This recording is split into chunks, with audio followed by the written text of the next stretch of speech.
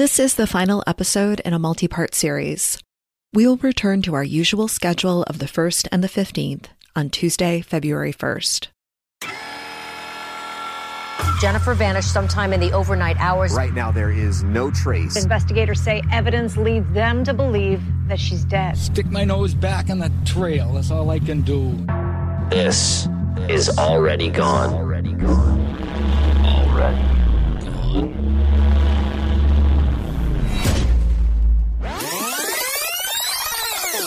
In October of 2000, Justin Mello went to work at his part-time job at Mancino's Pizza and Grinders, a popular pizza place in his hometown of New Baltimore, Michigan. While his coworker was out on a delivery, 16-year-old Justin, who was alone in the store, was forced into the restaurant cooler where he was shot execution-style and left for dead.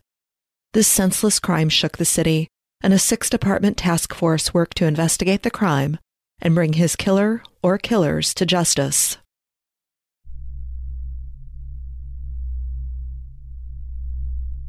When we last spoke, David Bauman and Dennis Bryan had confessed to the murder of Justin Mello, which led to the quick release of Frank and Jonathan, who had spent 6 months behind bars for a crime that they were adamant they didn't commit, a crime for which there was no physical evidence linking them.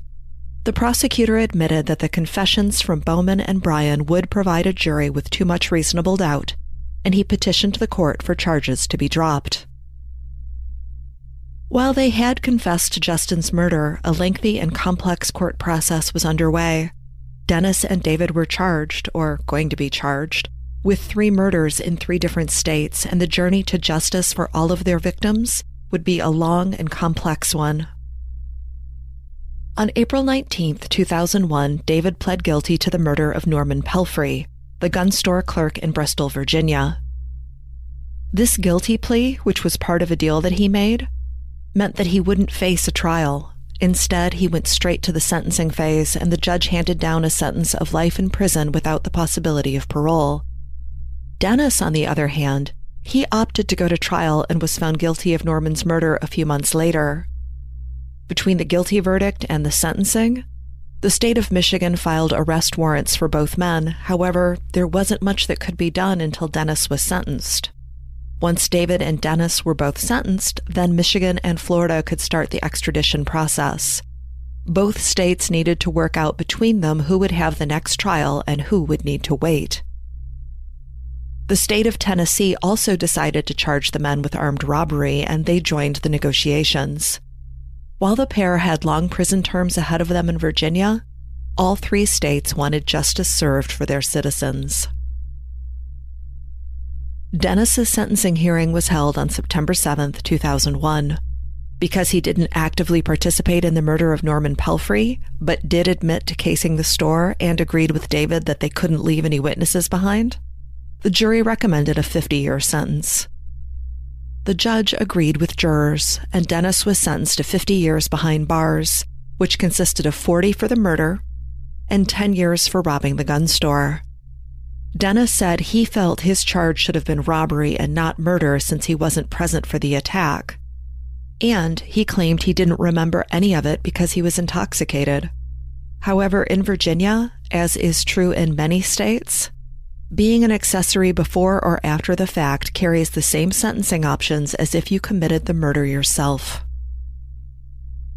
David and Dennis next faced charges in Florida for the murder of Lee Pennington during the armed robbery of the Subway store in St. Augustine. Both were found guilty and were sentenced to 2 life terms, 1 for each of the charges. Dennis appealed the sentence, but his conviction was affirmed. Considering that Florida, like Virginia, is a death penalty state, both men were fortunate not to face harsher consequences. David Bauman and Dennis Bryan would face their charges in Michigan next. However, the wheels of justice can turn slowly, and in this case, they turned excruciatingly slow, and many other events happened in that time. Before we get to the prosecution of David and Dennis, you need to know that they were not the only ones to face charges for Justin's murder. Ken Cook, the owner of Mancino's, was also charged. You might be thinking, wait, he wasn't even there that night. Well, in Michigan, there are laws protecting minors who work, and one of those laws dictates the times that they can and cannot work. A 16-year-old like Justin was not allowed to work after 10:30 p.m. on a weeknight and is not allowed to handle cash after sunset without being supervised by an adult. When Jeffrey Arati went out on the delivery that he thought was for a friend of Ken Cook's, Justin was left alone in the store. This is a violation of Michigan law. Ken Cook pled guilty to one charge and pled no contest to another charge as part of a plea deal. Cook was sentenced to 1 year of probation, as well as a fine of $1,000 against his business and a $500 personal fine. In addition to these penalties, the Mello family filed a civil suit against Ken Cook and Mancinos. They were seeking $1 million for wrongful death and emotional damages. As well as the suit against Ken, the Mello family filed wrongful death suits against Frank, Matt, Jonathan, David, and Dennis. On October 2, 2001, a few weeks before the first anniversary of Justin's murder, Jonathan filed a $600 million lawsuit against the city of New Baltimore. He singled out 3 specific police officers and a state trooper in his case.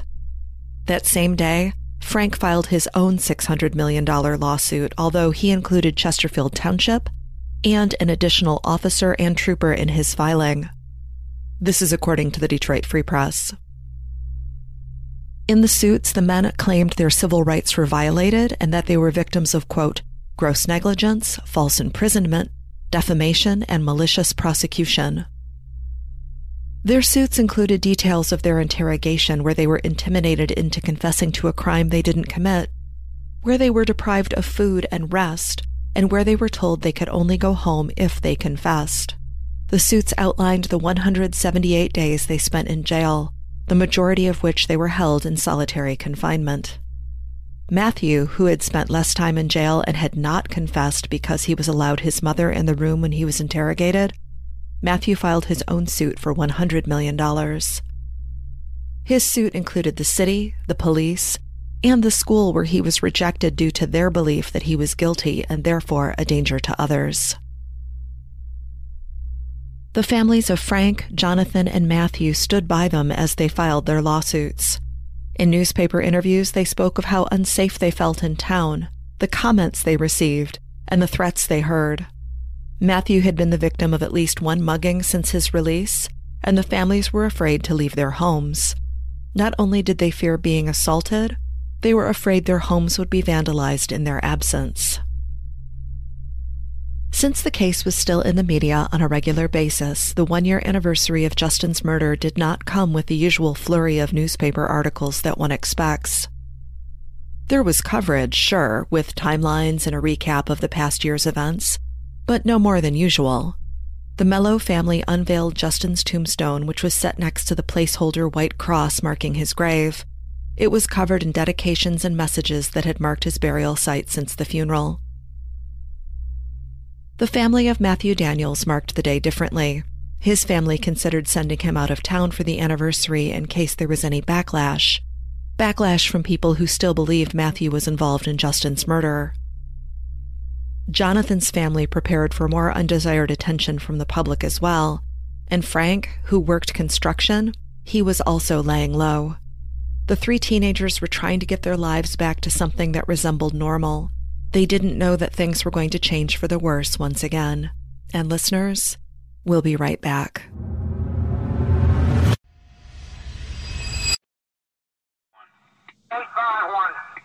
ahead and disregard a chase. We got him. On October 26, 2001, police were called to an incident at the Warren Plaza Apartments on Hoover in Warren. Police had received a call about a large fight in the parking lot. While they were en route to break up the fight, they received an update that someone had been stabbed. When police arrived on scene, they saw a young man covered in blood receiving CPR from bystanders. The young man was 20-year-old Frank Kukin. He had a large and bloody wound on the side of his torso. He was clearly in medical distress.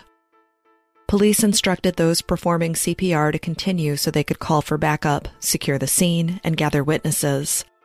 The fire department arrived and continued CPR until an ambulance transported Frank to Bi County Hospital.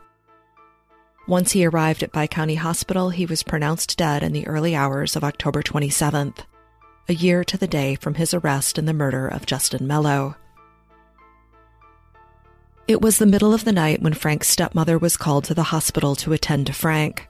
She was not given any other information, just that she needed to get there. When she arrived at the hospital, she was informed that the young man she'd raised since he was a boy had been murdered. An investigation was launched, and police pieced together a timeline of events at the Warren Plaza apartments. A friend of Frank's, a guy named Brandon, had been at the apartments earlier that day to sell drugs. The purchase turned violent, and Brandon was attacked by at least 6 individuals. Brandon fled without the drugs or the money for them. He went to Hazel Park where his friends, including Frank, were hanging out, and these friends agreed to go with him to the apartments and confront the person who stole from Brandon. Once back at the apartments, rocks were thrown at the windows, threats and taunts were yelled, and one of the men got a tire iron from the back of Brandon's truck. The group inside the apartment came out, and the yelling continued for a few minutes before a physical altercation occurred. According to witness statements, Frank was throwing rocks during the fight while others were throwing punches and another swung the tire iron. One witness statement claimed that Frank took a knife with him to the fight. At some point during the fight, a 17-year-old high school senior named Zeph Makaj pulled out a knife that he had armed himself with before leaving the apartment.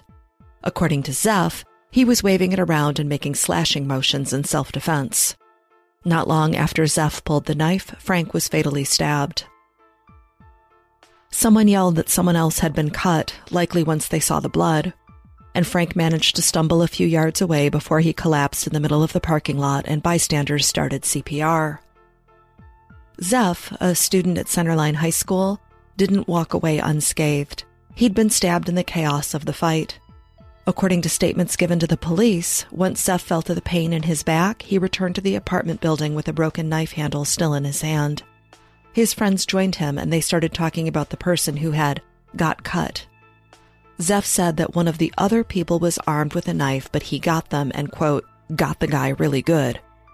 He then held out the knife, which was missing its blade, and asked someone to do something with the handle. The handle was wrapped in a paper towel, and it was flushed down the toilet at the suggestion of one of the men. A later search of the apartment's plumbing did not result in the handle being found. Zeph was transported to South Macomb Hospital, where he was treated for minor injuries. Once he'd been treated, he was taken back to the station and questioned by police. With the information from the witness statements, police were certain that Zeph was responsible for Frank's death. He was informed at the station that Frank's death was the result of knife wounds, and Zeph seemed distressed by this news. He said in his statements that everything happened quickly, and he was swinging the knife around to protect himself, but he at no point intentionally stabbed anyone. He remembers feeling a pain in his back from where he was stabbed, and said he ran into the apartment after that. He said there was a lot of adrenaline, and his memories of the fight were not clear. Following this interview, Zeph was taken into custody. During Frank's autopsy, the coroner discovered 3 knife wounds, one to his chest, which was made with the knife blade facing upwards, a similar wound to his back, and one to his finger, which was consistent with a defensive wound. The chest wound was so deep that it punctured Frank's heart, which caused massive blood loss, and the wound to his back punctured his lung. With these injuries, Frank would have bled out in minutes. The knife blade was found lodged inside the wound in his back. The handle had obviously broken off during the assault. The 5.5-inch long blade was carefully removed and preserved as evidence. The medical examiner determined that the wounds were made in a forceful and deliberate stabbing motion. This contradicted the slashing that Zeph said he participated in. With the autopsy showing that Frank's wounds were the result of deliberate stabbing, a warrant was issued for Zeph's arrest, and he was taken to appear before a judge. He was assigned a public defender and entered a not guilty plea to a manslaughter charge. The judge set bond at $50,000, and Zeph was released. At the preliminary examination, Zeph's lawyer tried to get the charges dropped, saying that Zeph was acting in self-defense, and that a charge carrying a maximum sentence of 15 years was not appropriate for someone who acted to preserve their own life. The judge agreed with his attorney, and the charges were dismissed in April of 2002. This decision was appealed by the prosecutors, and the circuit court heard the case, and they decided the charges should stay, and Zeph Makaj was once again charged with Frank's murder. In October of 2002, Zeph's name appeared in papers when he and his brother were charged with assault following a fight at a college tailgate party. The prosecutors in Macomb County used this new charge as reason to get Zeph's bond increased or revoked, while the prosecutor in Isabella County, where the assault occurred, used his upcoming trial for Frank's death to push for an increased bond. On November 24th, Zeph was arraigned and charged with assault with intent to do great bodily harm, a felony which carried a maximum sentence of 10 years in prison. And while Zeph did do some time behind bars for Frank's murder, it wasn't the decades he might have seen had he faced more serious charges than manslaughter. Zeph Makaj died in 2021 at the age of 37. While all of this was going on, the Mello family still prayed for justice, and they spent years searching for long-awaited answers in the death of their son. It would take a long time for Dennis and David to arrive in Michigan to answer for their crimes. Rather than going through a trial, in the spring of 2006, both pled no contest to felony murder charges. Dennis's lawyer advised his client to fight the charge, but Dennis declined and decided on the no contest plea. The results were unsatisfying, not only for the Mello family, but for the community. Dennis and David opted for the no contest plea because they claimed they were so intoxicated at the time of Justin's murder that they could not recall the events of that fateful night. It's also worth noting that a no contest plea cannot be used against them in a civil suit. There were several civil suits filed in this case, but the results of these suits, whether or not money was awarded, has not been made public. If you look for information on Justin Mello today, you can see that he has a legacy in his community. Police agencies in both New Baltimore and Chesterfield Township refer to their Kid Print program, which fingerprints and photographs young children for their parents in the event that the child goes missing, as the Justin Mello Kid Print program. David Bauman and Dennis Bryan are both in their early 40s and serving life sentences at prisons in the Commonwealth of Virginia. Justin Mello, who should be 38 this year, is at the St. Mary's Cemetery in New Baltimore, Michigan.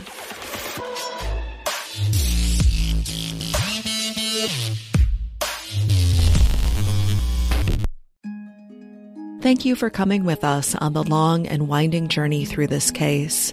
We'll be back on Tuesday, February 1st with a new episode. Until then, I appreciate you listening, and please, be safe.